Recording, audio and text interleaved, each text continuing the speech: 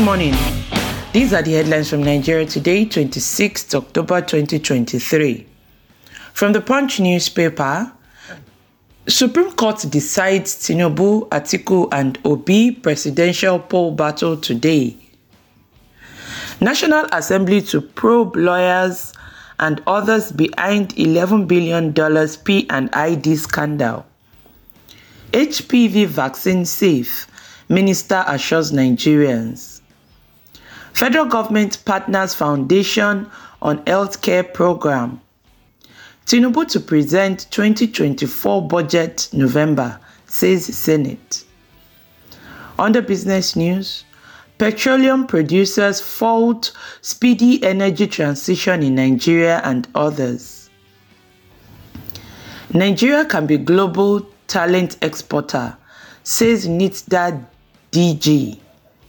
From the Sun newspaper, decision day as Supreme Court rules on Atiku and Obi's petition against Tinubu. Reps receive NAITI 2021 report to probe 8 trillion naira unremitted oil revenue. Federal government assures of permanent solution to flooding in Isheri. Federal government pays envoys ahead of recall. Panic in Bayelsa as deadly NNPC gas leakage threatens lives. Nigeria best emerging investment hub for agribusiness, says Shetima. From the Leadership newspaper, federal government plans upgrade of Water Resources Institute to Varsity. As FCTA advocates tree planting to combat climate change. Recalled ambassador's tenure not extended, says Minister. Presidential appeals. Suspense as Supreme Court delivers judgment today. INEC allays fares over governorship polls, gets 10 new recs. From the Nation newspaper, no going back on October 31 exit date for ambassadors. IPPIS, federal government to delist unverified workers from payroll after tomorrow. Infrastructure funding, capital market cash replaces foreign loans.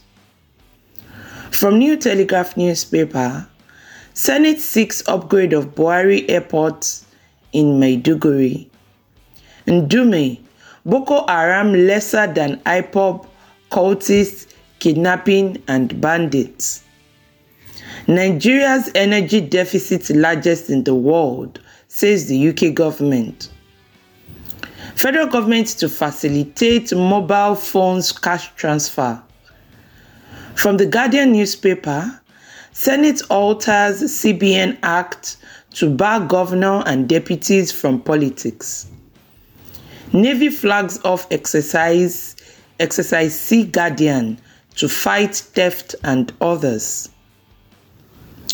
President approves 18 billion naira assurance policy for families of fallen heroes. DSS releases former AFCC chairman Bauer. And that's it for today. I am Fisola Adurogbangba for GospelBells Radio. Thank you and do have a blessed day. And yes, thank you so very much, Mr. Adurogbangba, for bringing us newspaper headlines this morning. We wish you a wonderful, wonderful day as well. Coming up next on GospelBells Radio, on the Lord's side, Christian perspectives on news and current events.